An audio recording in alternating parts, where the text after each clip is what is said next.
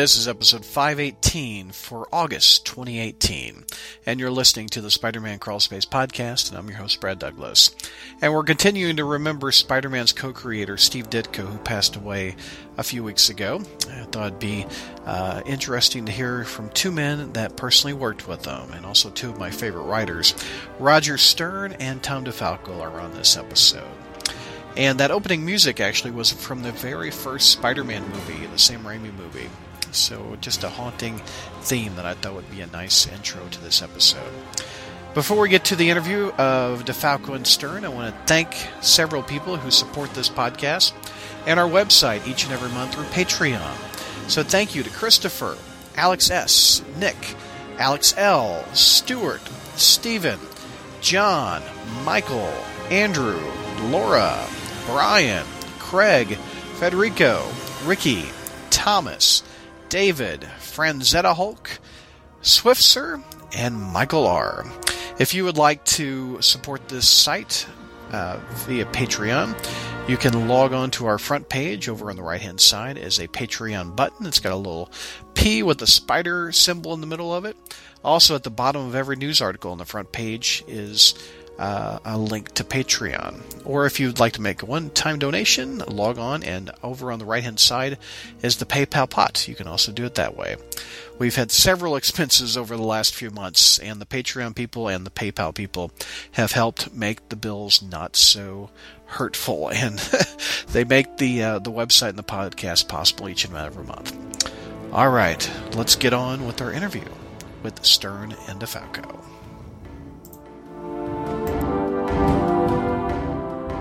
Hey Crawlspacers, welcome to a special episode where we're continuing to remember the life of Spider-Man's co-creator Steve Ditko. I thought I'd make a nice tribute to him by having two people on that are not only two of my favorite writers, but also someone that also worked with the man. So welcome to Roger Stern. Welcome, Roger. Hello. And hello. Welcome to Mr. Tom DeFalco. Welcome, Tom. Hi, everybody. Now, before we start talking about Mr. Ditko, Roger, the last time we had you on, it's been a long time. It was back in 2008. Do you remember that? Oh, it's 10 souvenir years ago today. 10 years ago. I think it was June in 2008, but it's good to have you back. I really enjoyed that episode. Thank you. And Tom, the last time we had you on was in 2009 on that Sal Buscema tribute podcast where we got Stan Lee on the line. Oh, yeah. That to this day is one of my favorite podcasts we've ever done. That was a memorable one. Any tribute to Sal, is certainly a worthwhile tribute because he really is one of the greatest. No doubt. That's for sure. Now, I want to have you both on talking about Mr. Ditko passed away. For those listening, he passed away on June 29th. And according to his obituary, he was 90 years old and he had a heart attack. And he was found in his New York apartment. So I wanted to have you two guys talk about your first exposure to Ditko's art. Roger, why don't you go first? When was the first time you saw Ditko's art? It was an issue of, I think it was Space Adventures, like number 33 or something like that. Uh-huh. I know it was like 1950. I want to say 1959. Wow. And it was the very first Captain Atom story. And that was one of three comics I had as a kid that I read so often the covers fell off. I think we've all had comics like that, yeah. Yeah, the other two, just in case anyone is keeping count, was The Double Life of Private Strong #1, by Simon and Kirby, and whatever issue of Brave and Bold the Justice League first appeared in. Oh, wow. Those are the three books I read so many times the cover just fell off. Tom, how about you? What was your first Ditko art experience? The first time I was aware of Steve was Amazing Fantasy 15. Yeah. And like Roger, I read that thing so many times that the cover fell off, and I ended up stapling it back on, and had to restaple it back on a couple of times because I just kept reading that comic book and rereading that comic book, and Do you still have Amazing Fantasy 15, or did the staples finally wear out? Oh no, I still have that copy. Oh wow, that's awesome. Over the years I've gotten rid of a bunch of my early comics, but certain things I couldn't give up, and that's one of them. Right, Roger. Did you also get the first Spider-Man appearance? No.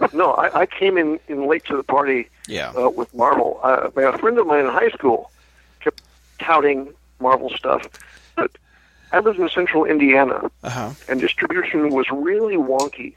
You might find an issue of something, and the next issue you wouldn't find. You'd be looking for whatever comic it was, and you'd find like 3 issues later. And the first Marvel book I found on the newsstand was X-Men. Was it 17? The one with the all red cover. Okay. Where Magneto shows up at the end. Right. And so once I was finding them, and around that time, distribution got a little better. Mm-hmm. And I think it was the first Spider-Man I bought was John Romita's second issue, which I think was 40? 40, yeah.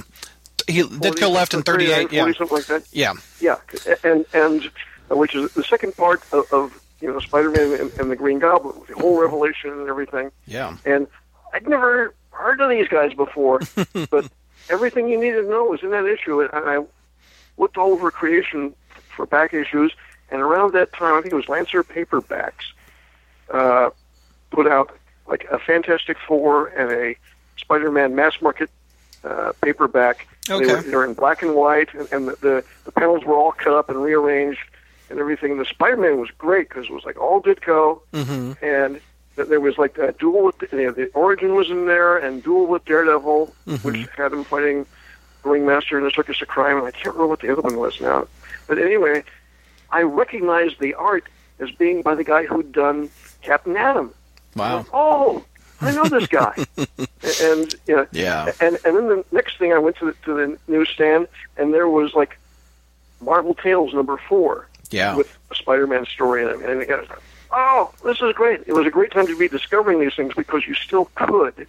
Yeah. It was still close enough.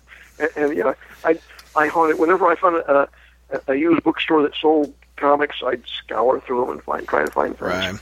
What did both of you think of Ditko's art on the first time you picked it up? I mean, Roger, it sounded like you loved it if you wore the cover off of it. Oh, absolutely. Yeah. It was great because it was like here was the origin of Captain Atom. Yeah. And it was like his top secret project, and he goes in and he meets the president, and it was Eisenhower. Ditko drew Dwight Eisenhower, and it looked like him. Yeah. Always before, here's the superhero meeting the president, and some figure half in shadow because they don't want to know who it is or something for some reason. Or they don't want to date it or something. I don't know. They don't want to date it. It's there was, and whenever Captain Adam would fly over Washington, D.C., it was an accurate Washington, D.C. The buildings were all in the order that they were supposed to. Yeah. I don't know how much trouble Ditko went through to find reference to it. It was like, there's the Capitol, and over there's where Lincoln Memorial is, and everything is where it's supposed to be. Right. Tom, how about you? You probably fell in love with Ditko and Spider-Man all in one book, right? I had already fallen in love with Stan. Yeah. Because my first two Marvel comics were Fantastic Four 3 and 4. Nice. Oh boy! I bought them both together. Mainly because I noticed the Human Torch on both covers because up until then I saw the title Fantastic Four. I just assumed it meant there were 4 stories in the book. But the Human Torch recognized them that, I guess it's a team, and picked up the 2 issues together, read them back to back, and from that moment on, I was a hardcore Marvel fan. Right. And Amazing Fantasy was such a powerful story that I was just hooked. I love this. I love the Spider-Man character. to me, Ditko was the only guy who could draw Spider-Man up until I discovered other guys could. Yeah. And I was a young, stupid kid. What the hell did I know? As opposed to being the stupid adult that still doesn't know anything. But I remember, I don't know how much time elapsed between Amazing Fantasy 15 and Spider-Man #1. Uh-huh. But when I showed up at the newsstand and discovered that there was a Spider-Man #1, I was in heaven because I was kind of convinced that one Spider-Man story would be the only Spider-Man story. I never thought I'd see him again. And they had the Fantastic Four on the cover for you. I mean, and they had the Fantastic Four. I mean, you were sold on the cover and on the inside. It was great. What Ditko's art on a newsstand is so much different than Jack Kirby's art on a newsstand. Talk about what Ditko's art it's quirkier. I don't know the right words to use about Ditko's art. It's definitely unique as opposed to Kirby's, which is very both of them are dynamic, but in completely different ways. Yeah. Like Ditko's pictures just moved with this amazing sort of strange grace, even with Spider-Man as contorted as he would be. When I look at Ditko's Spider-Man, he'd be upside down and backwards. Yeah. But it would still work. Look at that.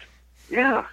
Yeah. And what I always used to think the difference was that, Kirby's stuff would be like a punch in the face, and Ditko's stuff would be, the hand kind of grabbing you and yanking you into the comic book. That's very good. That's very good. So Kirby's punching out and Ditko's pulling in. Yeah. It's a 1-2 punch, if you will. Yeah. Yeah. Yeah. and I used to love when Ditko would ink Kirby. I used to say, wow, that stuff was so cool. I think Ditko inked Kirby on Amazing Fantasy 15, I think. On the cover. On the cover, yes. On the cover. Yeah.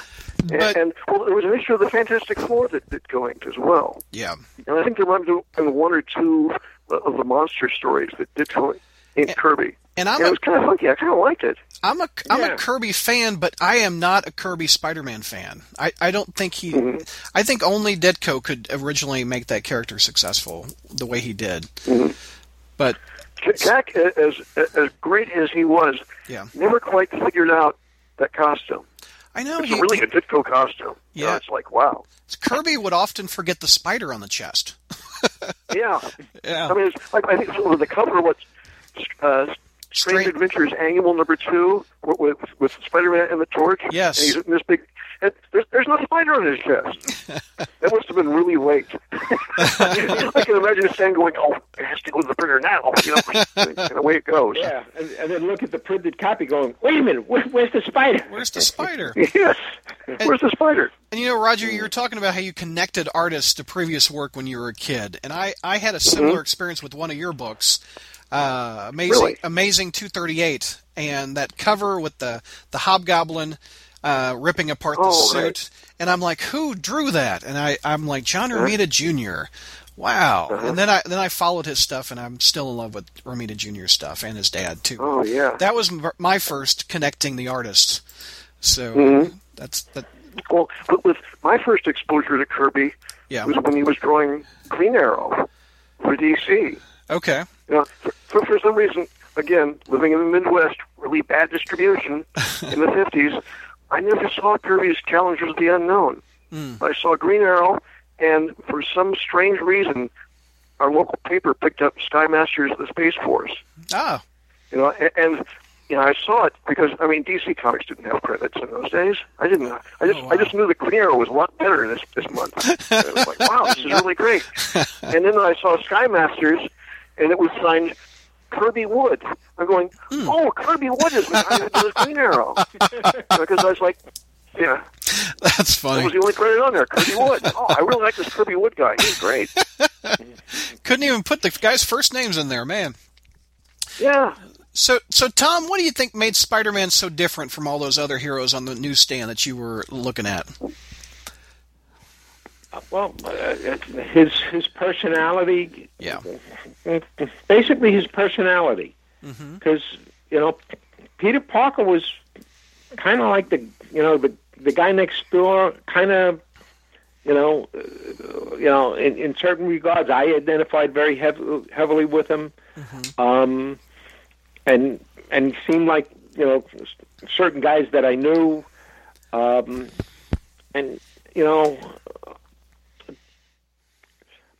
aside from I think at the time there was just the Fantastic Four, and Marvel was just coming out with their characters. Yeah.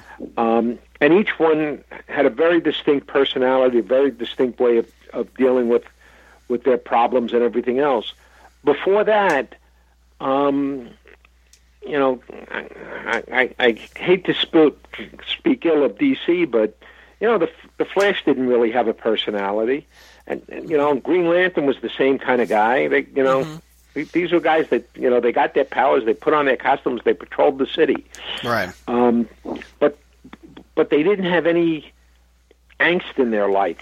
Nothing, nothing really went wrong for them. Their girlfriend would almost discover their secret identity this issue. Oh, look out! Yeah, but with Peter Parker, his uncle died. He needed money for the rent. His aunt was sick. Yeah, the Peter Parker stuff is just as good as the villain stuff and the costume stuff. Yeah. Oh, yeah, absolutely. Peter Parker was just as important. Yep. As Spider-Man. With some of the other, again, not to put down DC because I grew up with that stuff and loved it. But these guys were basically, I put on a suit, I'm this guy. Yeah. But Peter was in Spider-Man. It was the heart of it. It was like Spider-Man was his release. As crummy as his life was, he could put on that mask and run out there and make fun of the guys he was fighting. Yeah. And just drive them crazy. Yeah. And there's a different voice to Peter Parker than there is Spider-Man. When he puts that mask on, he's a little bit more extroverted, a little bit more confident, stuff like that. Yeah. He's sort of a nice version of those guys who troll on the internet. You don't know who they are either. True. That's Spider-Man's next villain, the Troll. The Troll. There we go. A really bad haircut. Along with creating that amazing costume, literally amazing, his villains were like no other. I think Spider-Man has one of the best rogues gallery. Do you have a favorite villain that Ditko co-created or designed visually? Absolutely. What's yours? Absolutely. The Vulture. The Vulture, yeah. The Vulture, the other villains are great. People love the Green Goblin. People love Dr. Octopus. Like the Vulture. The Vulture is the antithesis of Spider-Man. Spider-Man is youth and enthusiasm. Mm-hmm. The Vulture is old age and treachery. And the older I get, the more I identify with the Vulture. or Michael Keaton. You could say Michael Keaton. I really liked. It was a different take. But Keaton was frightening as the Vulture. Oh, it was like when Spider-Man shows up at the front door for his date, and he looks in and he's like, oh boy. Yeah, no doubt. Tom, how about your favorite Ditko design villain? I go with Dr. Octopus, who I think is the man Peter could have grown up to be. Mm-hmm. That's very true. The difference between Peter and Dr. Octopus was that Peter got his accident much earlier in life. Yeah. And learned, that he had to act more responsibly right away. Dr. Octopus had his accident much later in life and never learned that he had to act responsibly. Right. Mm-hmm. What? So I look at those guys as the flip side of a coin. Yeah. Mm-hmm. One of my members on our website, he has the handle Ditko Loves Green, and he's often talked about how Ditko's villains were mainly all green. We had Green Goblin, Scorpion, Mysterio, the Lizard, Vulture, and Doc Ock all had green in their costumes. Did you guys notice that, or was that the color available that Ditko loved to go to? Well, I don't know if that was Ditko's decision or not, because I know Stan Goldberg was the colorist in a lot of the early stuff, and there was a very limited color palette in those days. Right. And if the heroes were in red and black or red and blue, whatever, you put the villain in green. Right. So they can tell apart. Green or orange, that sort of stuff. The heroes had primary colors. The villains had secondary colors. Exactly. That's why the Hulk eventually went green instead of gray. I guess because gray just didn't look very good. Gray was also hard to pull off. Sometimes the separators didn't get it. Yeah. Towards the end of Ditko's run on Spider-Man, it's been said that he was more involved in the stories, and Stan would fill in the dialogue. As both writers, did you guys learn anything from Ditko's stories? Any storytelling techniques? Great at pacing things. Before I got broken into the business, Bob Layton and I were working on fanzines, and we did this Charlton Bullseye thing, and there was a Captain Atom story left over from the old run of Captain Atom that Ditko had penciled, never been scripted or inked, and I just, I wound up scripting it for some stupid reason. I still don't know how that happened, but it was like, we got a deadline, you got to do it. Okay. Right. And I looked at the pages, and you could tell exactly what was going on just from the penciled pages. We didn't have a copy of the plot. Mm-hmm. But I knew the characters, I knew what had happened up to that point. I looked at it and going, oh, this is amazing. Look at this. It was just, it was, hopefully I would do a better job if I scripted it now. I look back and going, it's not too bad. But you look at it and going, everything was there. Yeah. In the pencils. Tom, how about you? As a writer, what did you learn? Well, just what Roger just said, so I'm going to copy Roger. When you really look at Ditko's stories, he basically drew a silent movie. Mm. Yeah, and you could follow the movie without looking at the words at all. Mm-hmm. And there have been times where I picked up the Marvel Masterworks, because those things are very handy, and just flipped through them and just looked at the pictures and followed the story. And also, like Roger said, the pacing, the scene breakdown was just terrific. I think in those days, a scene would last maybe 1 or 2 pages. I don't want to criticize, but these days sometimes a scene lasts, the entire 20 pages is one scene. Yeah. Give me your $4. Yeah. More things would happen in one issue of Stan and Steve's Spider-Man's than happen in like mini-series now. Yeah. It's very true. So I know that when I started writing Spider-Man, I would look at those things and try to figure out, how can I get that much information in each issue? Yeah. Well, Steve wasn't afraid to do 9-panel pages. And they really worked. Yeah. Well, I was afraid of Ron Friends. I couldn't ask for 9-panel pages. Well, let's he knew where you lived. He had your address. He'd hunt me down. No, Ron would have done anything, for the story, and still is that kind of guy. Whoever would like to go first, your favorite Ditko comic book? What was your favorite? Ooh, boy. Just one that comes to mind. That's hard. If it has to be just one, or a storyline or something like the master plan. You could say the master planner. The master planner story. Yeah. The master planner story. Those three issues, boy, everyone since then has been trying to do that. Yeah. And we've all failed.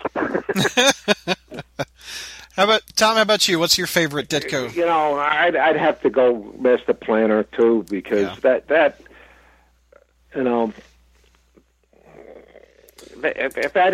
has always been to me the high point of superhero comics and Spider-Man, and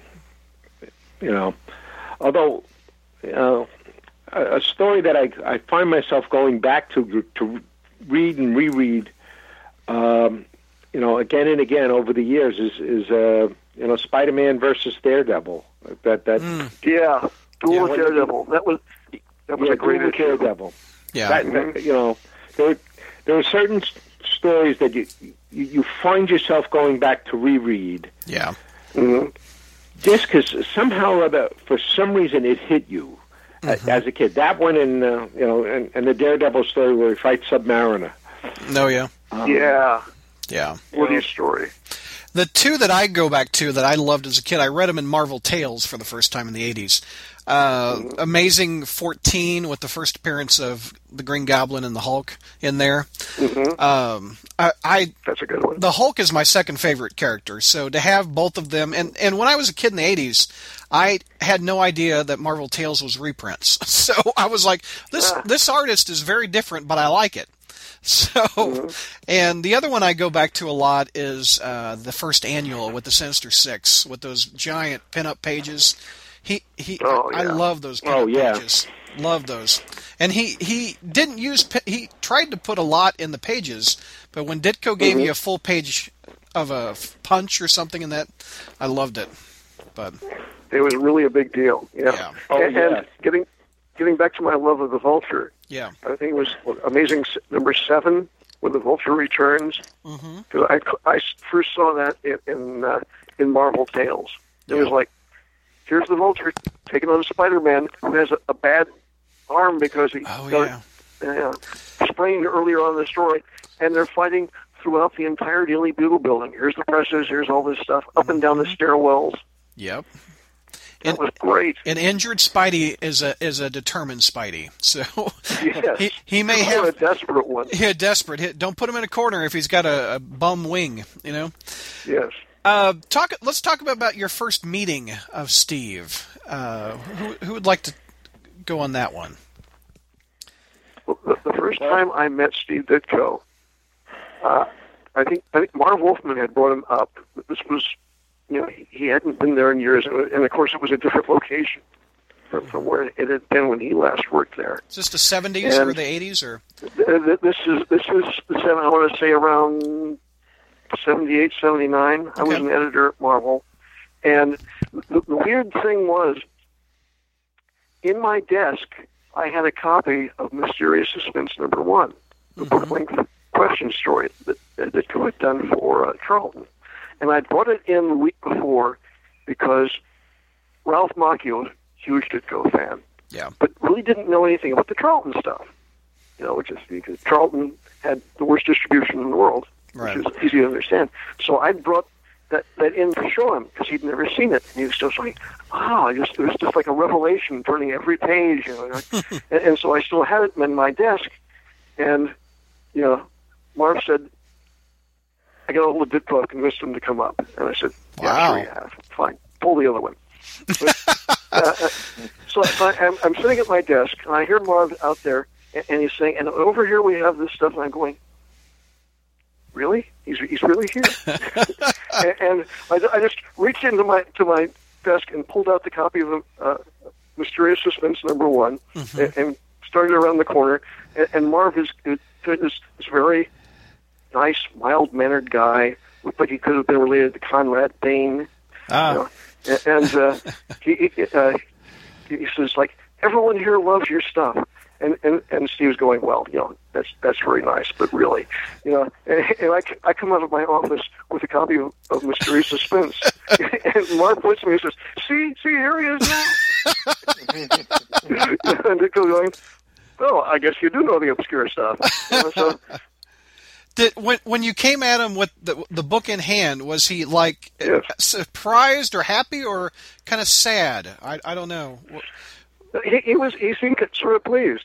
Oh, and nice. I think the second time I ran into Ditko, and this was like months later, because I'd gone freelance, but I'd still come into the office to work because there was a little office space with a typewriter where you back in the days of typewriters before the word processors kids.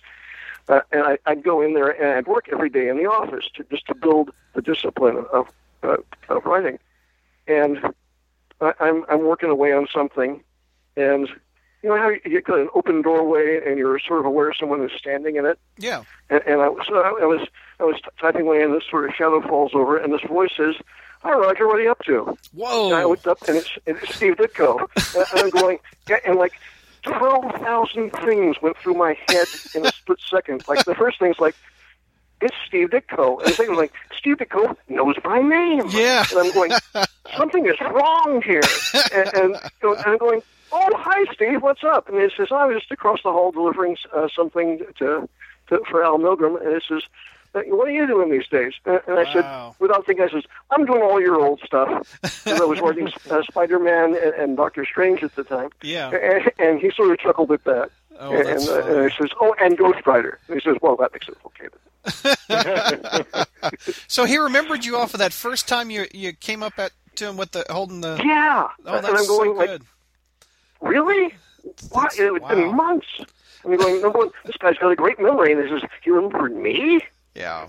Was he introverted? Was he... I wouldn't think he'd be extroverted from everything I've read. But he seems friendly. Just a very mild-mannered gent. Yeah. You know, it's like... Yeah. I never thought of him as introverted. No. You know, he had opinions. Oh yeah, and you know, I hear people refer to him as a recluse, and I never saw that side of him. Right. Yeah. So Tom, tell me about your. He was not flamboyant. Right. No, he was not flamboyant, but he was very friendly. Yeah. Yes, very friendly. Yeah. That's so nice to hear. Tom, tell me about your first time you met him. Well, I can tell you the first time I spoke to him. Okay. Which was Denny O'Neil had become the editor of Machine Man, and I'd worked, with Denny at DC. Are we talking late 70s again, or 80s, or? I'm going to say the 70s. Okay. Yeah, I really am horrible with dates. Well, I tried to narrow it down to a decade. Yeah, but you would be the late 70s when I worked on Machine Man. Gotcha. If I could find the copy, I could check the copyright notice. It's all good. It's all good. I just want to put it in perspective. And Marv and Steve had been working on the book, and Marv was leaving the title, and so they turned it over to Denny to edit. So Denny asked me if I'd be interested in writing it, and wow, a chance to write a regular Marvel comic book. I thought, yeah, of course. Yeah. I said to him, do you know who the artist is? And he says, well, Steve Ditko has been drawing it, but he wants to, look at the first plot before he decides whether or not he's going to continue on. Oh, my gosh, that's some pressure. And I thought... No pressure. No, with no pressure at all, because I thought, well, that is fair. I mean, he's Steve Ditko. Yeah. Exactly. I thought that's fair, so I'm going to have a different artist. And I just assumed that that's what it was going to be. So I did my first plot without any pressure whatsoever, because I thought, there's no way I'm going to write a plot good enough for Steve Ditko. And so I did my first plot, turned it in, and in those days I used to include my phone number on all my plots, figuring that, the artist might, give me a call or something. And, over the years, a number of them did. Yeah. And one afternoon, I'm home working on whatever the hell, and the phone rings, and I pick it up, and the voice says, "What gives you the right to write about heroes?" and I said, "Excuse me?" And it says, "What gives you the right to write about heroes?" Wow. And I said, I'm sorry, who is this? He says, well, this is Steve Ditko. Oh. And right then panic ensues. I'm thinking, no Steve Ditko. and he says, yeah, wow. How do you define a hero? And then he and I started talking, and about an hour and a half later, man, our discussion, covered heroes, covered a whole bunch of other things. Everything except Machine Man. Do you even remember what your answer was to his question? I mean, no, I have no idea. You rambled off remember something. The question because it just caught me completely by surprise. I'm amazed. That's like a pop quiz on your phone. I know the discussion, ended up getting heated. Whatever we were discussing, because like I said, we touched a whole bunch of different subjects. Yeah. And then at a certain point he said to me, "Well, I have to go now, but this has been fun. We should do this again." Oh, that's nice. And I was thinking, yeah, I'd love to talk to Steve Ditko again. Yeah. And he hung up, and the next day I heard from Denny, and I said, I spoke to Steve Ditko yesterday. He said, "Oh, is he going to draw the book?" And I said, "Yeah, I forgot to ask him."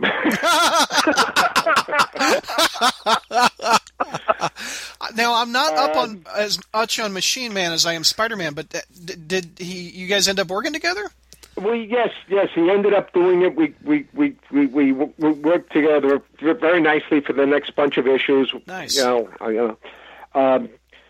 That was one of those things where, for some reason, Denny and I had a discussion. We're trying to figure out this book was dying, and we knew we only had a couple of issues to do something. And for some reason, we decided that we were going to, script it. Like a thesaurus, on coke. That's a good description. My basic writing style is very, let me say, hard-boiled detective kind of thing. Yeah. Without any adjectives or anything else like that. Man, I was trying to do Super Stanley, and boy, that scripting. I look at it now and I think, what a disaster. But the art was good. Yeah. What was that like to see your name next to Steve Ditko's in the comic? Well, very surreal. Yeah. But in those days, once you started on a title. You were running full speed all the time, so you didn't even get a chance to sit back and go, "Hey, I'm working with Steve Ditko." Well, what was your first? You talked to him on the phone. What was your first in person with him, Tom? I don't recall the first time I physically met him. Yeah. It was sometime later. At a certain point, Jim Shooter conned me into coming on staff as an editor. It was supposed to be for just 6 months. But and one of the con jobs I did as an editor is I brought in a big jar and filled it up with candy. Because I know freelancers. Yeah, they're always hungry, huh? and if you have candy there, they're going to come in and then you get to put the arm on him and con him into working for it, which is how I got Roger. That's one of the ways that he got me to do Ghost Rider. It's like, yes, I come and have a sour bowl. Oh, thanks. What made you do Ghost Rider? A bag of M&Ms. Yeah. That's what made me do Ghost Rider. Roger's problem is he was so damn good on working on Spider-Man that I said, well, let me get him to do 2 or 3 titles. This way, I don't have to do any work. That's funny. But at some point, Steve started to show up in the office, and later on, I got a coffee machine and would have coffee and donuts in my office, and Steve often stopped by and he'd pour himself a cup of coffee and we'd have one of those chats. Yeah. Where we'd discuss everything except comic books. Were either of you brave enough to talk about Spider-Man with him? I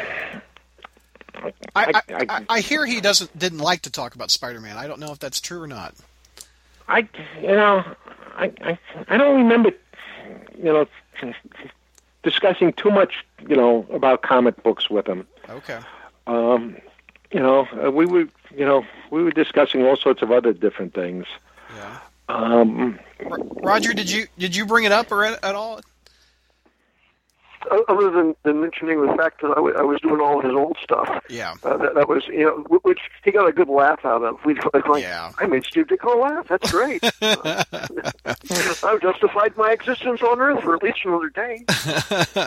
I do know at one point, he did tell me that he wasn't, and I don't remember if this was when I was an editor or editor-in-chief or what, that he did tell me that he was not interested in doing, Spider-Man or Doctor Strange. Yeah. And I said, yeah, I think I had heard that. And I said, and I remember telling him, Steve, just because you told me doesn't mean that everybody in Marvel is going to know this. Yeah. So you might have to tell other people the same thing. Yeah. And he goes, I know that. From what I've read, he didn't like to look back. He was always about the next project, and I think going back to Doctor Strange and Spider-Man was looking backwards in his mind, possibly. Yes, he'd done that already. Yeah. And if I had done the Spider-Man stories and the Doctor Strange stories that he'd done, yeah, I'm satisfied. Mm-hmm. It's like if I was writing music and I wrote yesterday, okay, I can retire now. I totally understand what he means. I know that if somebody called me up and said, "Hey, would you like to do a Spider-Man story?" Mm-hmm. I'd say, not particularly. I've done a bunch of Spider-Man stories. Thanks anyway. Yeah. If somebody called me up and said, would you like to do, I don't know, a Captain America story? Well, for me, I've only done a handful of Captain America, so I'd say, yeah. Right. Or a Casper the Friendly Ghost story. Right. That I would jump at. But Spider-Man, I've done my Spider-Man. I'm never going to be as good as Stern, so I'm done. There's every decade or so, some new editor at Marvel calls me up and said, "Would you like to do a Spider-Man story?" And I said, "Well, let me see if I can think of one." Figuring, okay. Yeah. And then the next day I think of one, and then I do the story, and they say that was very nice. And then 10 years later, someone else calls me. I wish they were more frequent, because you two are two of my favorites. Not every decade, but who am I to talk, because I haven't had you guys on in a decade on my podcast. So, well, there you go. Even you won't call us up anymore. I know. There's two things that I saw on the internet. That take it with a grain of salt. So I want to see if you guys have heard these stories too. Roger, you were talking about Ralph Macchio, right? Yes. And there was a comicbookresources.com article, I think, that said he almost convinced Steve to do one more Spider-Man story where he got Steve to the office, and he said, "What about doing one more story?" And Ditko allegedly said he always wondered what happened to Peter after he graduated high school. Do you remember that story or any pitches of that story? Or did Ralph talk about that? I don't remember anything about it. Okay. Ralph never mentioned it to me. I don't know. Okay. I've heard crazy rumors and things. Yeah. And of course it would be great. What did Peter do that summer between high school and college? Yeah. That'd be a great story. It'd be great to see Ditko write and draw that one. Yeah. Another one is when the 2099 books were launching. Stan Lee, they were trying to get Steve Ditko to do a Stan Lee story, and it eventually went to Paul Ryan and the character Ravage. Right. Tell me about that one, Tom. Did that one come close to happening? Do you know? Well, it did happen that we asked him if he'd be interested. Yeah. We set up a meeting with Stan and Steve, and I remember that Steve came in, and Stan, who if you've ever met Stan, really one of the most personal guys in the universe. Yes. Jumped up, ran to Steve, threw his arms around him, and I could see that Steve was very touched. Oh. And the two guys sat there, and it was definitely old home week between them. That's nice. And they had a great conversation. It was, I remember sitting there thinking, I can't believe it. I got Stan Lee and Steve Ditko together. Yeah. And Stan gave Steve the pitch for Ravage, and Steve thought about it for a few minutes. Says, I don't know if this is really the kind of character that that I'd feel comfortable doing, over a period of time, and they went back and forth a little bit, and Steve thanked Stan for thinking of him. They shook hands. And then, kind of went their separate ways. Yeah. I can tell you one surreal thing that happened after that. Yeah. What was that? As Steve walked away and that sort of thing, and then, I went somewhere with Stan, and at one point Stan turned to me and said, Tom, something that's always bothered me. Can you tell me why Steve left Spider-Man?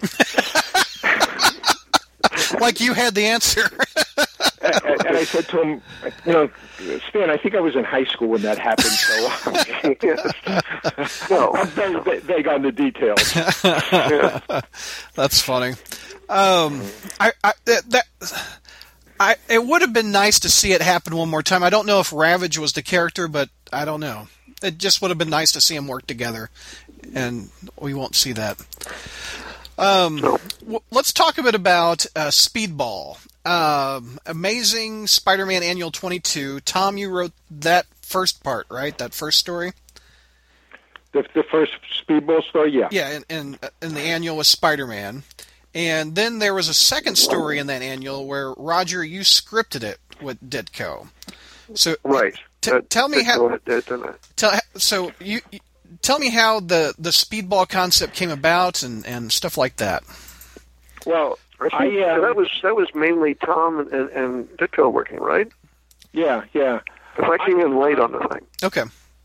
Yeah, I had come up with this idea for a character, which it was the Speedball character, but the name I originally came up with was Ricochet. But I didn't like the way Ricochet looked. As a logo, and I kept trying to think of a different name, but I wrote this Bible, I wrote up the Bible, the personality, the origin, everything else like that. And then, at a certain point, when I became editor-in-chief, I finally came up with the name Speedball, and Steve was looking for something to do. Mm-hmm. So I gave him the Bible, and I said, listen, if you're interested, here's something you could do. Right. And, he read it over. He liked it, and I said, I can do the first plot, but I really, I just don't have time to, do it month after month. And he said, well, I can do it month after month. He says, I can do the plotting. I said, okay, but, we're going to get somebody else to script it, because I just had too much to do in those days. Right. I had those 3 hours of sleep I was getting. I really wanted to hold on to them. I hear that. And so I did I did the first plot, handed off the Bible, and I think I called you, Roger, right away on that thing. No, I think you handed it to Howard Mackey, because Howard called me, and Howard called me, and I was doing a couple books for DC by that point. I'd gone freelance, and Howard calls me and says, "Well, I got this book. I want you." And I said, "Look, I'm kind of busy. I don't know if I could fit this in." And he says, "It's a new teen superhero that Tom and Steve Ditko came up with, and Ditko's going to be drawing it and plotting it, and we need someone to script it." And I said, "Ditko?" And I said, "Yeah." And I says, "I'll do it." And I says, for you, Howard, I will make the sacrifice and work every month with Steve Ditko. And, that was the... That's funny. And then they sent me the pencils to the first issue, and I think the Bible and some other stuff. And so I scripted that first issue, and then a couple months went by, because I'm going, are we really going to do this? And it was decided between me scripting it and they were going to do a launch with the Spider-Man annual, where Speedball would be in that story, and there'd be a short Speedball story that Ditko would plot and draw, and I'd script.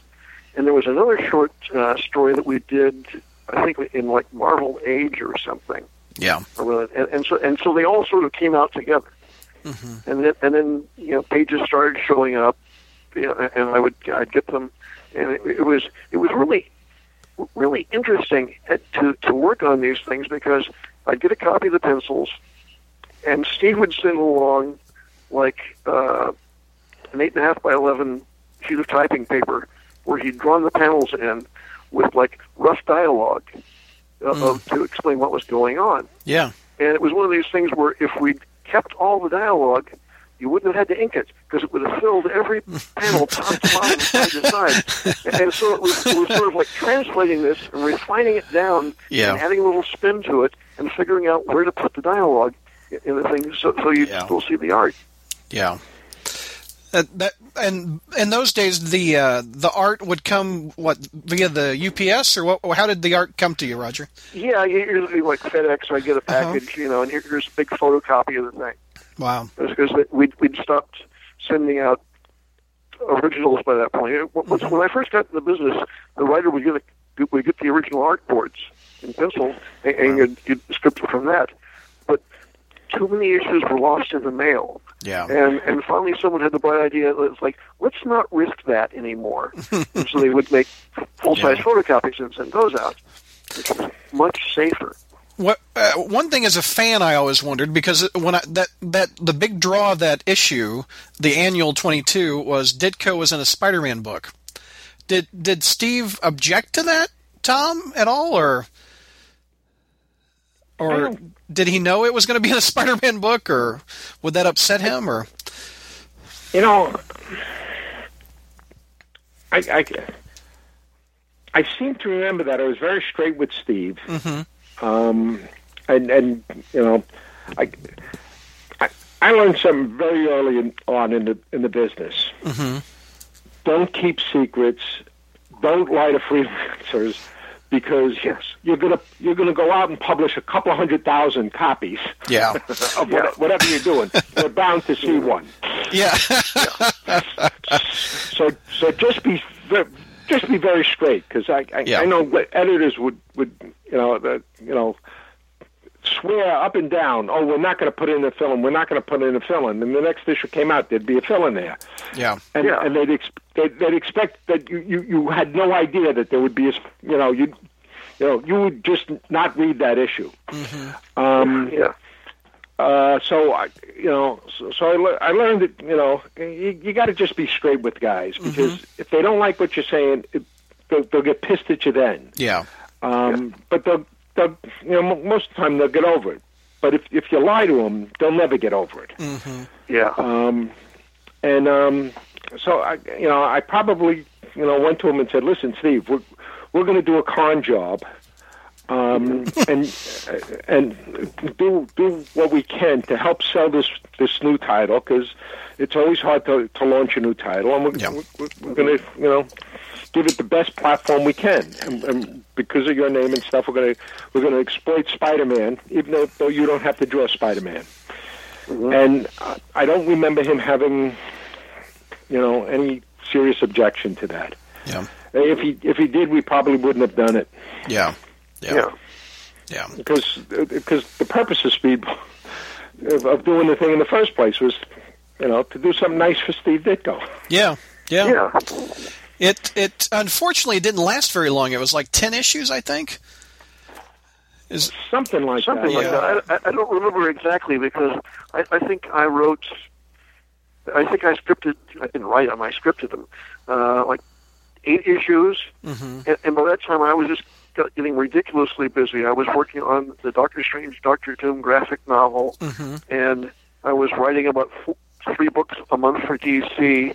Yeah. And it was one of these things where, and I never heard from the editor. I started out working with Howard Mackey, and then he got busy and took on some new books and went to someone else. I don't even remember who the editor was at the time.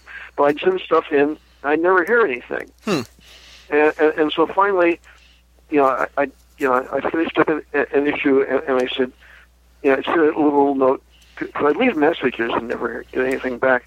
So I sent a little note saying, Frank, I'm getting really busy now. I'm not going to be able to continue to do the book. But I know that Joe Duffy had done some issues, some stories. There's a lot of the Speedball issues had a couple of stories in them, and she had done a couple. Yeah. And they were saying,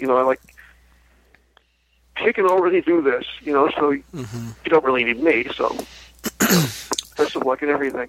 Yeah. And that was the only time I ever spoke to the editor. He called me and says, "Oh, we're really sorry you're leaving because we really liked it." And I said, "Well, that's nice to know." at the end of it, yeah. At the end of it, yeah. That's because that was the end of a monthly Ditko Marvel book in the late '80s, is what that was, and for a while, I think. I guess I was sort of in and out. I think he filled in on maybe a Daredevil here and there or something like that. But that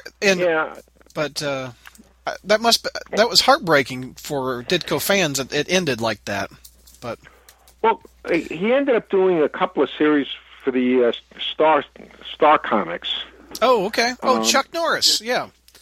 Chuck Norris. And didn't he do a couple issues of Indiana Jones? Yeah. I mean, he'd done some of that too. Okay, that's cool. Steve was one of our founding fathers. No doubt. We were trying to find work for him, and we basically, I think I told him one time, "Listen, Steve, if you ever are without work and want work, call me." Yeah, and within a couple of hours, you will have an assignment. That's awesome. And That's awesome. There were certain guys that you had to make sure that they were busy. Yeah.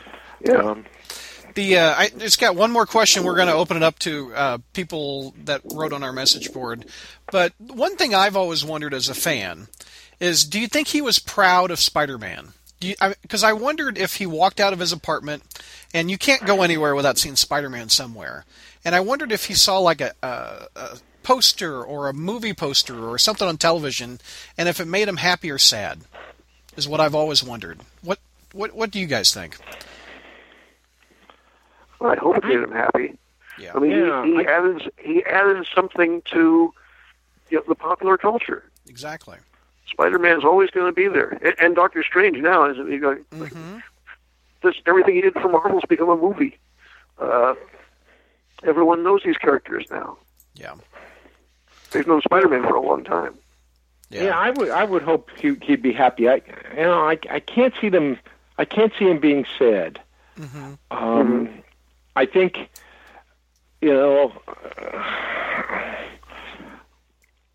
I don't know if he had any, negative feelings, towards the characters or even all that much towards Marvel or Stan or that sort of thing. Mm-hmm.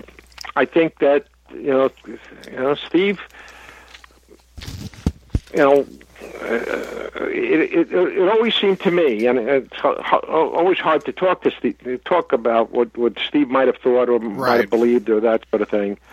But, he was one of these guys that believed that, if you make a deal, whatever that deal is, if you made that deal, then that's the deal that you live by. Yeah. You made your bed, you got to lay in it. Yeah. Yeah. And one thing, a group has started on Facebook called Steve Ditko Letters, and he's written to so many people over the years, and they've been sharing the letters that Steve wrote to them. And a continuing theme throughout them all is he doesn't look back. I kind of talked about this earlier. He's always talking about the next job. He's always talking about the next assignment. So Spider-Man was in the past. That's very wise. Yeah. Spider-Man was in the past, and he is looking for the next Spider-Man, is what I've always gathered from him. So, and that makes perfect sense. I think. Yeah. When you're, in a creative field, you have to be constantly looking forward. Yeah. You don't. Otherwise, you're just an oldies act. Yeah. When the comic books used to come in, I'd take the comic book, I'd flip through it just to make sure that the balloons fit, and then I'd put it on the side. It actually took me a couple of years to realize I should save my copies. Yeah. Speaking of, do you guys have any Ditko art? Did you save some Speedball or anything that he worked on with you? I have the splash page from an Avengers annual that Ditko drew, and John Byrne did the finishes on. Oh, the Hulk one. It's a big. No, it's one with the Hulk pants. Yeah. It's the opening splash of Captain America confronting the Fixer, and it was great. Oh, nice. It's just wonderful. Tom, do you have any Ditko art? I've got a couple of pages of Machine Man artwork. Nice. Cool. That's really cool. So, Well, let's open it up to our questions that people have posted on our front page and our message board. We'll go through these kind of fast, and some of the questions I'm going to skip because we've kind of already talked about it already in the conversation. But the first one from Big Al. Mr. Stern and Mr. DeFalco, do you feel that Mr. Ditko based aspects of Spider-Man or Doctor Strange upon himself, and if so, what aspects in particular? Gee, I really don't know. Steve was always such a private guy. He probably drew on some stuff from when he was a kid for Peter, and he lived in New York a long time, so I assume he drew on some of that for Doctor Strange, but aside from that, I really don't know. Mm-hmm. Yeah, and also for the for Spider-Man, because New York City was a character. Yeah. Very much. In the Spider-Man books. So, and you can see, those rooftops. Those rooftops are there. Yeah. They are still there. People have taken Ditko, high school yearbook pictures, and they put it next to his Peter Parker, And the glasses are the same. They look very similar in the face. So I imagine that's what people were wondering if that doesn't necessarily prove anything. When That's I was true. in high school, I looked like Peter Parker and wore glasses like that. I had the same bad haircut. And it was one of these things where by the time I was in college, I thought, well, maybe when I get out of college, I'll look like Peter Parker as drawn by John Romita. Yeah. That didn't happen. And the girls look like Mary Jane and Gwen Stacy. Yeah, no. Next question is DC Marvel Fan Guy's question. He wants to ask about your favorite villain. We already hit that up, but the design, what was the most memorable to you? Is it still Doc Ock and Vulture for both of you, or is there a design that was better for a villain? Those are great designs. They were all, and Kraven the Hunter is a great design. Mm-hmm. Mysterio is a great design. Dormammu. Oh, Dormammu, yeah. I can't think of a Steve Ditko character that was a bad design. Yeah, the Creeper was a great design. Yeah. Oh, the Creeper's a great design. I love the Creeper. Of all the villains, the only one that didn't really stick in Spider-Man was the Looter. Yeah, well, he was just a sort of a toss-off towards the end. Yeah.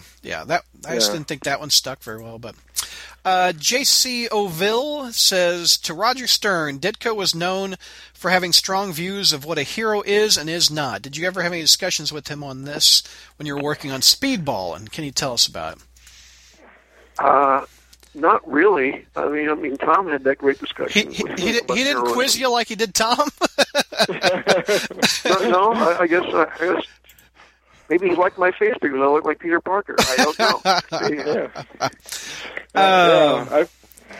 That's funny. Masked Guy from Fresno, California.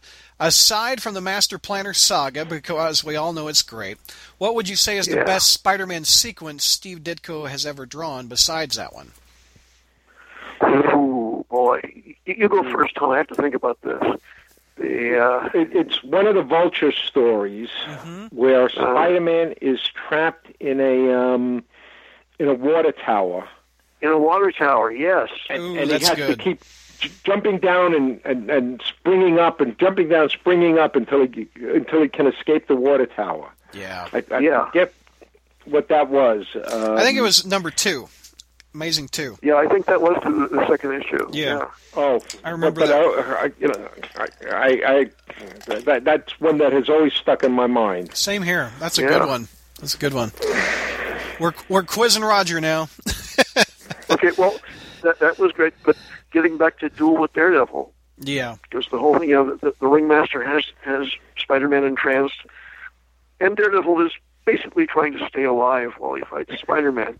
Yeah. And until he comes up with a way to, break the hypnotic trance and then Spider-Man just goes absolutely bughouse crazy, fighting an entire circus. Yeah. It's like, under the big top, here we go, boys and girls. And he's like lassoing the human cannonball and turning him around going, wait, there's no net that way. And Spider-Man goes, yeah, how about that? And here we go. And it's like, with the flying gumbonos that go in every direction, and Spider-Man is fighting an entire circus. And meanwhile, Daredevil's off to one side going, oh, good thing I can't see this. It might get scary. And he switches back to Murdoch and rejoins his friends. That's funny. Lockdown from Illinois says, hello, you two amazing writers. My question is, how much did Ditko's work influence your story writing when you guys were creating characters in your books over the years? Boy, trying to top those, I don't know. It was like, the best I did was like, come up with Hobgoblin because Green Goblin was dead at the time. And they're going, well, that was an interesting idea. Let's just put a twist on it. You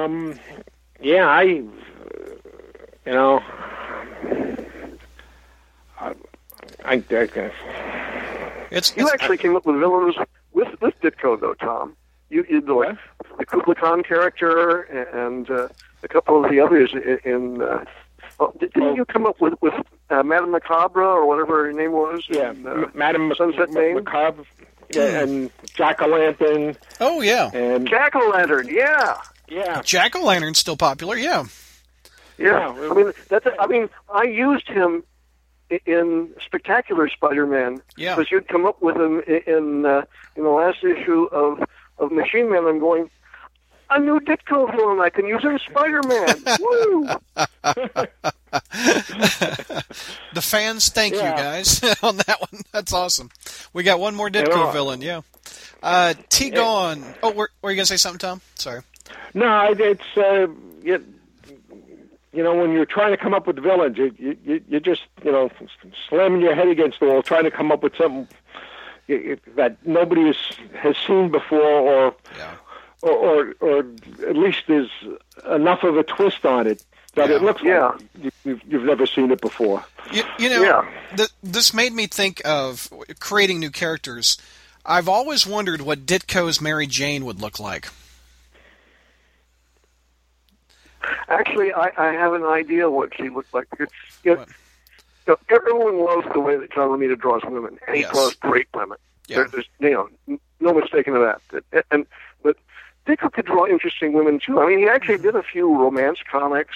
Yeah, and his women were interesting. Well, his Gwen Stacy's attractive. I mean, that's a memorable. Yeah. But, and Betty Brant in both their hairstyles. Yes, I love Betty.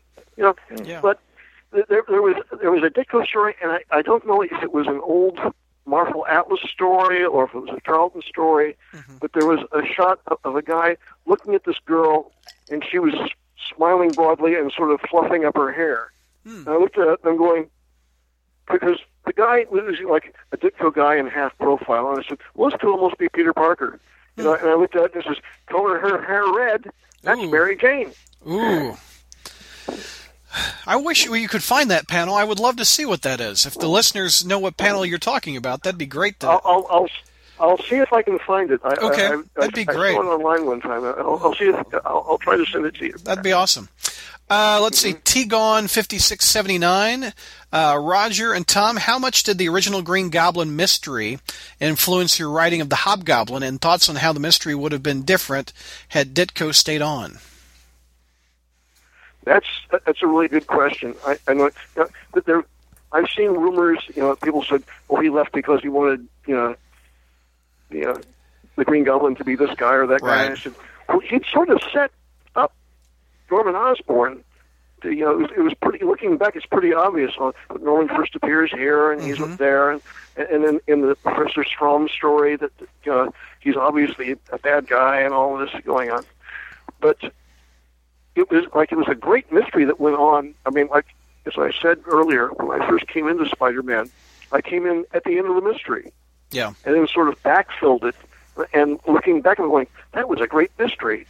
So when I came up with the Hobgoblin, I was determined to stretch it out at least as long as they had, and an issue besides. And it wound up getting stretched out longer. Yeah. Because everyone disagreed with what I did. So that was okay. What do you? I told Tom who the Hobgoblin was going to be when I found out he was taking over, because he asked me, and I said, "Okay, here's who it is." And he says, "Really?" I says, "Doesn't matter because you're running it now. You can make it whoever you want." Who was your original pitch? Was it? It was Roderick Kingsley. Roderick Kingsley. Okay. I didn't realize that, though, until I scripted the first Hobgoblin story. Okay, yeah. Because I just said, okay, it's going to be a shadowy guy, and I'll figure out who it's going to be. Yeah. And as I was scripting it, I figured out, oh, that's who he is. Right. That's funny. That's the mystery came to you also, like to readers. That's awesome. Yeah, like, oh, that's who he is. Tom, how about you with writing the Hobgoblin? Any changes or anything? If Ditko had changed who the Green Goblin was? Well, I've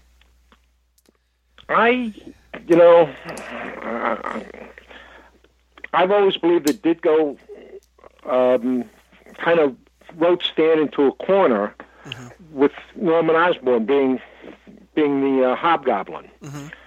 The Green Goblin. Green Goblin, yeah. Being the Green Goblin. So, I think that I seem to remember at one point, I'd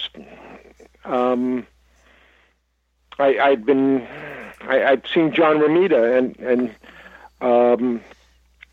he expressed to me that Stan felt that he was put into a corner, and it had to be Norman Osborn because he couldn't figure out anybody else it could be at that stage. And all the clues pointed to Norman Osborn, so Stan just went along with it at the end. So I think, it always was going to be Osborn. And I don't think as a reader, it was a great payoff. I don't think it would be a good payoff if it was just a random dude. For a reader, yeah. And also, it would have been a repeat of something they had done earlier. Oh, like it was the Crime Master, wasn't it? Yeah. Oh, yeah. It's true. Yeah. Because the crime, and I can't see Ditko repeating himself. Yeah. He didn't look back. So he always moved forward. So he wasn't going to do the same bit. Yeah.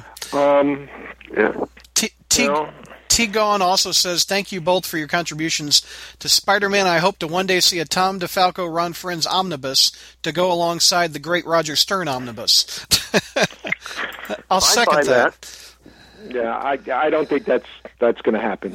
Oh, yes, it will. Hey, Tom, listen. Well, yesterday I got a copy of a paperback that'll be out in a couple of months that reprints Power Pachyderms. If Marvel will reprint Power Pachyderms, they'll reprint your stuff in a fancy format. I think that was like, it's like, oh, they'll never. They reprinted it? Really? Seriously? Yes. Oh my God. That's funny. Well, I remember Power Pachyderms, by the way, Roger. I think I have a copy of it. I don't know. You're the one who bought it. I am. I don't remember the story, but I think I bought it. Alistair says, hello, Mr. Stern and Mr. DeFalco. What do you think is Ditko's most underrated or underappreciated contribution to the amazing world of Peter Parker? His most underrated? The most underrated and underappreciated contribution. Wow. I don't know. That's a good question. Aunt May, you said, Tom? Aunt May. Oh, yeah. So many people looked at Aunt May as a drag, as, a problem, a hassle, that sort of thing. Yeah. And yet, she was the, in so many regards, the heart and soul of the series. Yeah. Yeah. There was I agree with that completely, because there was a period in Spider-Man. This was leading up to Amazing Spider-Man 200.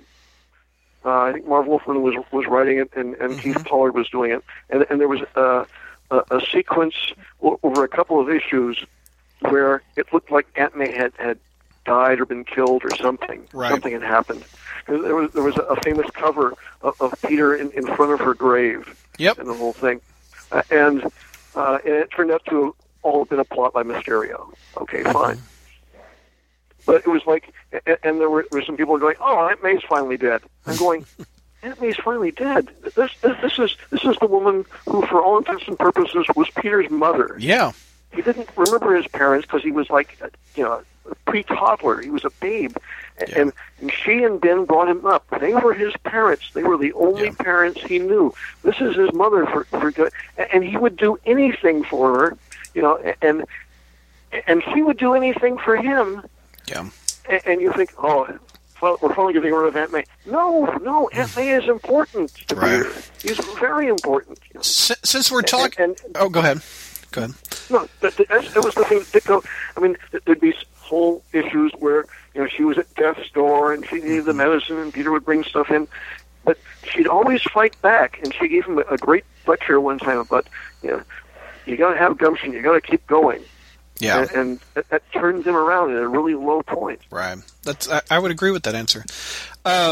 Since we're talking about Aunt May, and I got two of my favorite Spider-Man writers on, my question is: should Aunt May know his identity? That's the first one. We'll tackle that one first. Should she know? No. How come? I don't think so. It would. I mean, and there have been periods where she has known, and right. It's been reversed. And the next movie allegedly will have her knowing. Yeah, the last one sort of ended with her. And the amazing thing with the movies, Aunt May keeps getting younger and younger. Yeah, well, that's my next question. Should Aunt May be getting younger and younger? You already beat me to it. Or is she better as an old woman? I don't know. Well, the thing was, she was in the early story, she was portrayed as almost ancient. Yes, like 90-ish. Looking back, and I says, well, she was probably in her 60s. And that's the way they drew people in their 60s then. People 60s, since I've turned 60, it doesn't seem that old at all. Yeah. And, I mean, I did a story for, I think it was Amazing Spider-Man Family, where this was just leading up to the story in Amazing, where she married Jonah's father.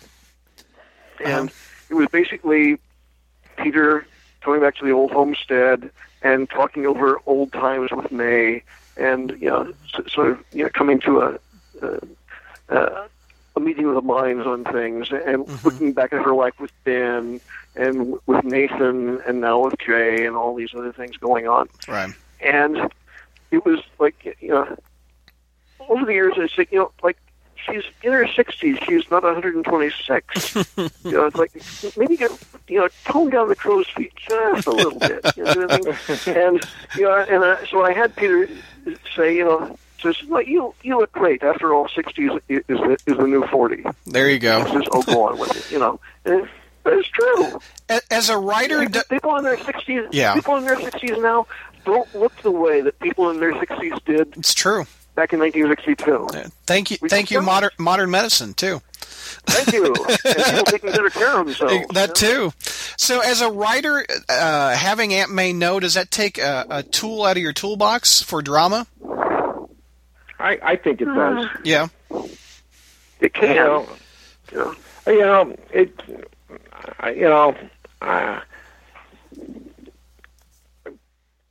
The guys writing Spider-Man now, they get to call the shots.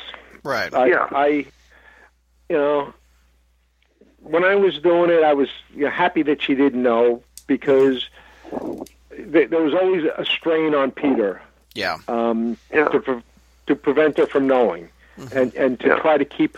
This was his way of trying to keep her safe. Mm-hmm. Yeah. And I just like that. Little extra drama that he.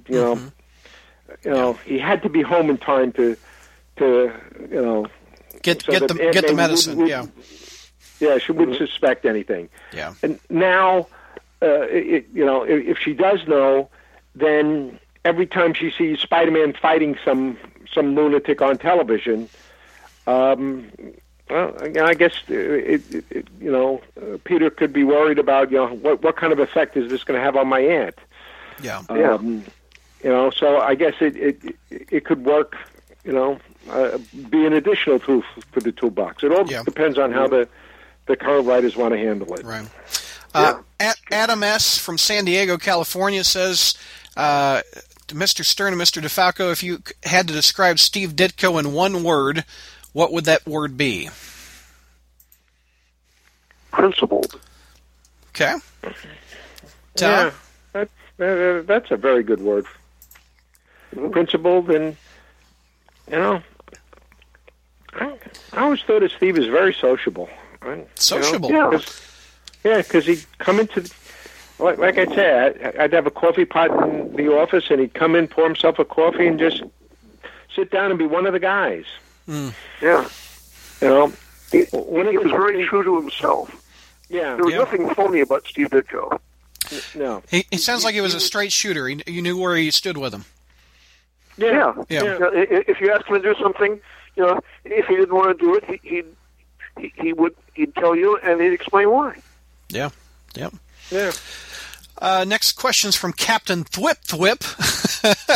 The question for both of you is, what is your favorite or most influential Ditko moment during his run on Spider-Man? Is it still Master Planner for Roger? Or do you have it? Yeah, I think so. Yeah. I think so. Once I read that, I'm going, wow. Just wow. Tom, what was yours again? I went with Master Planner too. Okay, got it. Yeah. Got it. Let's see. The Peter Parker fan is the next person. They say the daughter of the true Spider-Man will live on, and the Juggernaut cannot be stopped. So I want to know which issue, story, arc of the iconic Steve Ditko run they liked the most. So that was Master Planner again, I guess, for both of your answers on that one. Yeah. Ron Kassman says, how well did you know him? Did you have a personal relationship as well as a business relationship? Yeah, I knew Steve very casually. Mm-hmm. I met him like maybe 4 or 5 times. And never for any long period of time. I think the longest was I came into the city and there was a story. We did sort of a general overview story conference in Tom's office. Tom, I think you were there, and Steve was there, and Howard Mackey, and myself, and maybe a couple of other people I don't remember now, and just sort of talking over sort of broad strokes about where Speedball was going to go. Yeah. How about you, Tom? I don't remember that. I'd say it was a casual business relationship. Mm-hmm. He often stopped by my office, when I was an editor, and like I said, stopped by for coffee and chat, and always very friendly and that sort of thing. But it's not like we ever socialized or anything else like that. So I'd say a casual business relationship. Do you guys remember the last time you guys saw him or talked to him, or what decade that was, or what? Any stories about the last time? That would have been late 80s, I guess, at that story conference. I think was the last time I saw him. Yeah. How about you, Tom? 30 years ago. Yeah. Yeah, that's crazy. Yeah, I honestly don't remember. Okay. The next one is from Eric Newsom. He says, please ask Roger Stern how he and Bob Layton at CPL were able to publish the previously unpublished Blue Beetle and Captain Atom stories by Ditko and their Charlton Bullseye Zine, whether Ditko had an input or his interactions with them on the project, and whether they heard anything from him after. This is really involved, but Bob was putting out a fanzine called CPL. Mm-hmm. It stood for Contemporary Pictorial Literature, which is why we call it CPL. Because that's a big old name, yeah. Big old name. And it was the 70s. So, and we had done, John Byrne did a lot of art for it, and he'd done a series of full-page pinups of Charlton characters. Because no one did that at that time, and so it was something a little different. There was a Blue Beetle, and there was a Captain Atom, and a couple of other things. And we came up with the idea of doing like a double-size issue about Charlton. And one thing led to another. Duffy Volan was doing some footwork, and he knew someone at Charlton and talked to them, and they said, we want to put out this big double-size issue all about the Charlton characters. And I think they were touched that someone was interested. And Bob got in touch with them through Duffy, and they said, well, we have this Blue Beetle story. It was never published. Would you like to publish it? And we're going, what? And, it was like, and they did like, full-size photostats for us to print from. It would be in black and white. And I think Bob added some Zipatone to the thing, so it wouldn't look too much like a coloring book. And we did this double-size issue of CPL, the Charlton portfolio, and everyone loved it, and the people at Charlton really loved it because it was getting real attention, and E-Man was just coming out at that time. And Marvel had their in-house fanzine, Foom, and I think DC had started The Amazing World of DC Comics, and Charlton said, well, we'd really like something like that, but we don't have anyone in office on staff to do it, and we don't have the time to do it. Would you be interested in doing it? I'm going, and we were going, well, maybe, I don't know. And they said, oh, And so Bob, we'd gone to New York for one of Phil Sewell's July 4th cons, and Bob stayed over a couple of days and went up to Derby, Connecticut, where Charlton was at the time. And they said, well, we have all these old inventory stories we were going to write off. You could use them. And there was like a Jeff Jones sword and sorcery story and a couple of other things, and the pencils to a complete Captain Adams story. And we were going like, and when the word got out, there were all these people in the business who, this guy wants to ink it, this guy wants to script it, and so we're trying to make contact. And so we started up Charlton Bullseye to do this. Of course, all these pros who were hot to do this because they'd never got to work with Ditko before, they were suddenly busy, and I can get to it in 6 months. No, we need to come out with the magazine now. And so I went over to Bob's one day, and he said, I talked to John Byrne on the phone, and he said he'll not only ink it, he'll letter it as well. And I said, that's great, but who's going to write it? And Bob says, you are. And I'm going, no, who's going to write it? and he says, no, you can do this. You can do this. And I'm going, I'd done a little, I think 5 or 6 page Rod 2000 story for the fanzine. And I'm going, this is Steve Ditko. And he says, look at the artwork. And so it was like there was a natural break halfway through the story, so we decided to do it in 2 chapters, one in the first issue, one in the second issue. And so I insisted on doing the first one under a pseudonym. Oh, wow. Compared to John G. Michaels. Because I don't know where I came up with the name. I just, if people hate it, I don't want them hating me forever for ruining the Steve Ditko story. Yeah. So they did it, and it looked pretty good when it was lettered and inked. Nice. And so the second one, I put my name on it, and there we go. And that's how it happened. That's cool. That's cool. Yeah. Kyle Andrew Shuck is his name. His third question we haven't talked about. How did you feel about Ditko's moral outlook and his approach to working for higher jobs? Tom? I'm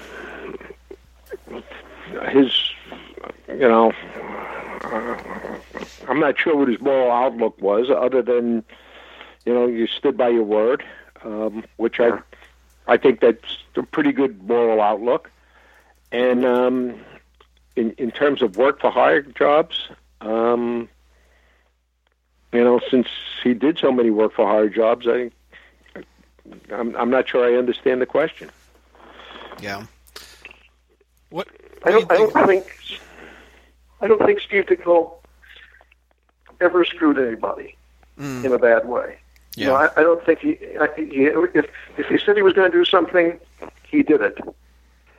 And if he didn't want to do something, he let you know ahead of time. Yeah. Yeah. So very, like Roger said earlier, very straightforward guy. So yeah. Like I say, I'm not sure what the question means in terms of. I think he's probably referring to like the Ayn Rand stuff and the A is A and stuff like that, but I could be wrong. But well, I found a lot of it interesting. Yeah. Because I know a little bit about objectivism and everything, and it's an interesting point of view. I don't agree with it necessarily, or all of it, but it's an interesting point of view, and no one else really did anything like that. Yeah. Let's see. Scott Rowland has a bunch of them, so we're going to rapid fire these, and this will be the last ones.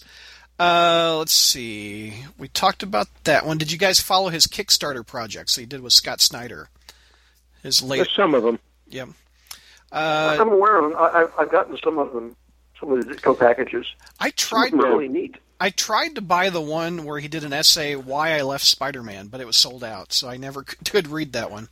But they need to do an omnibus of all of those things. I agree. Did Ditko voice any opinions about Spider-Man artists or writers that followed? I'm especially interested in whether he talked about John Romita or Ron Frenz. Not that I'm aware of. Do you know anything, John?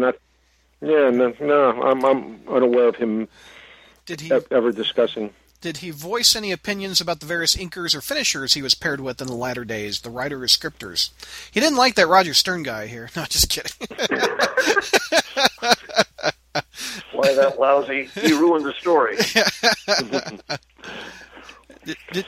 Did he ever talk bad about people? I guess is what he's asking. I don't. Not that I'm aware of. Yeah.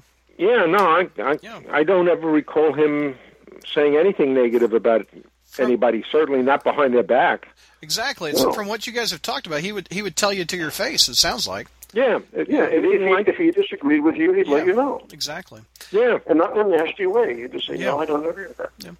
Any insight as to why he was okay returning to the Creeper? Although one stated reason for not doing more Spider-Man was his desire not to compete with his older work. I guess he did go back once to the Creeper. I'm not familiar with that. I think it was in World's Finest or something, and there was going to be a showcase issue that was collected in. DC did like a Creeper showcase hardcover because I bought it because it was Ditko and it looked great. Yeah. You might want to see if you can contact Jack Harris because he was the editor for the Ditko stories there, so he might have some insight into that.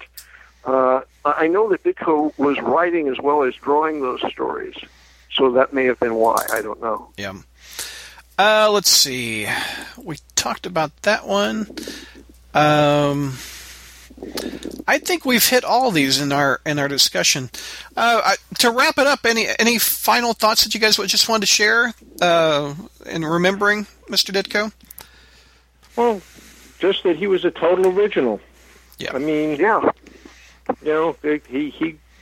he had his own vision, his own way of drawing, his own philosophy. We will never see his like again. It's true. How about you, Roger? No, I agree with Tom wholeheartedly on that. It's like, I'm sad that I'll never see him again, and I'm sad that I'll never see any new stories. Yeah. Because as far as I know, he was still doing new stories. Mm-hmm. Yeah. The couple things I wanted to ask you guys. First, a Ditko-related thing. Tom, the people that visit my website make fun of me because I email you at 1 a.m. And one of the times was when I asked you if this was an actual picture of Steve Ditko. I saw on a message board, and it was. They said, "This is Ditko at a wedding drinking a beer." So I took the picture and I attached it on an email. I said, "Tom, is this Steve Ditko?" And you said no. Do you remember that? They still make fun of me over that. No. You get a lot of emails, but... The only pictures I've ever seen of Steve were the two taken in his studio. Yes. Yeah. The one where he's working on something and there's got the Think sign is on the wall. Yep. And there's another one probably from the same day at a slightly different angle. Yeah. Those are the only photos I've ever seen of Steve. I've seen a couple that like paparazzi have taken, that him leaving his apartment and stuff like that. But any. Oh, that's rude. Exactly. I have seen the picture of him in high school from his yearbook. Yeah. And it's like you look at it, it's like, yeah, I guess he grew up to be this guy. But people just find that odd in this day and age. People don't like pictures of themselves, but and he was such the opposite of Stan Lee. Stan Lee loves a picture to take a picture with fans, and it sounds like Ditko just did not. Maybe that's the chocolate and peanut butter. Stan was always one of those, hail fellow well met guys who was always happy to shake your hand and take a picture with you. Yeah. But, and Steve was just a very private guy. He wanted to let his work speak for him. And it was that combo that like chocolate and peanut butter, like I was saying, that was the perfect mix that created the character we love today. Real quick, Roger and Tom, let's talk about work that you guys have coming up. Any projects you're working on? Roger, you want to go first? That we should look for? I'm doing a 3-issue story arc with Ron Friends for a little company out of Santa Monica, California called Sid Comics. Yeah. You can go to their website and see some of their stuff. We're working on a hero team for them. Oh, that's awesome. And I also have a story coming up for Ahoy Comics, which is a new company will be launching in, I think, September. Mm-hmm. And I have a short story for their horror anthology, which is entitled Edgar Allan Poe's Snifter of Terror. Oh, nice. That sounds awesome. Snifter of Terror. Yes. I love that. That's awesome. Tom, how about you? What can we look for? Well, to my surprise, I actually am doing a comic book story. Great. It's going to be in it's a Red Sonja story. There's going to be a Red Sonja Halloween special, and I'm doing a small story in that. Awesome. So I keep thinking I'm out of comics. And they keep pulling it back. You're Al Pacino in Godfather 3, right? Well, no, my comic book days are long since over. But every once in a while, just to see. But let me just clarify something here.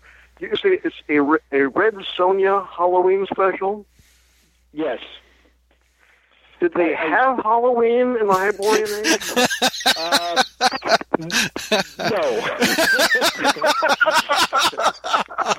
Even better. Which That's was funny. Part of the challenge. This is like those Flintstones Christmas specials. Oh yeah. Well, wait a minute. How does something that's taking place BC a Christmas special? You're thinking too much, Roger. That's what. Well, I guess so. Who's done Flintstone Christmas specials? I can tell you the secret is you don't have any Christmas trees or anything else like that. You do with presents. That's so funny. That's so funny. Well, gentlemen. Go ahead, Tom. I'm Just sorry. go with it and don't ask questions. Yeah. Yeah, you know, sometimes when you hear the assignment, you just say, that is so ridiculous. Yes, I have to do this. Yes, exactly. That's funny. Gentlemen, it has been a sheer pleasure. I appreciate you taking the time to talk about Mr. Ditko. It was very, very insightful and enjoyable, and I hope he would have liked... I don't know if he would have liked this or not, but... Well, I don't know, but listen, Brad... Yeah. It was fun talking to you, and it was a real pleasure talking to Roger again. Yeah. I don't remember. Always fun talking with Tom. Last time we had a chance, to chat, and once again, I want to tell you how much I loved your Spider-Man. well, thanks. I loved your Spider-Man right back. So there. All right, gentlemen. Thank you again. I'll send you guys an email when I've got it edited and put it up on the site. So. Okay. Thanks a lot. All right. Very good. Thank you, fellas. All right. You bet. Have a good night. Bye-bye. Bye-bye.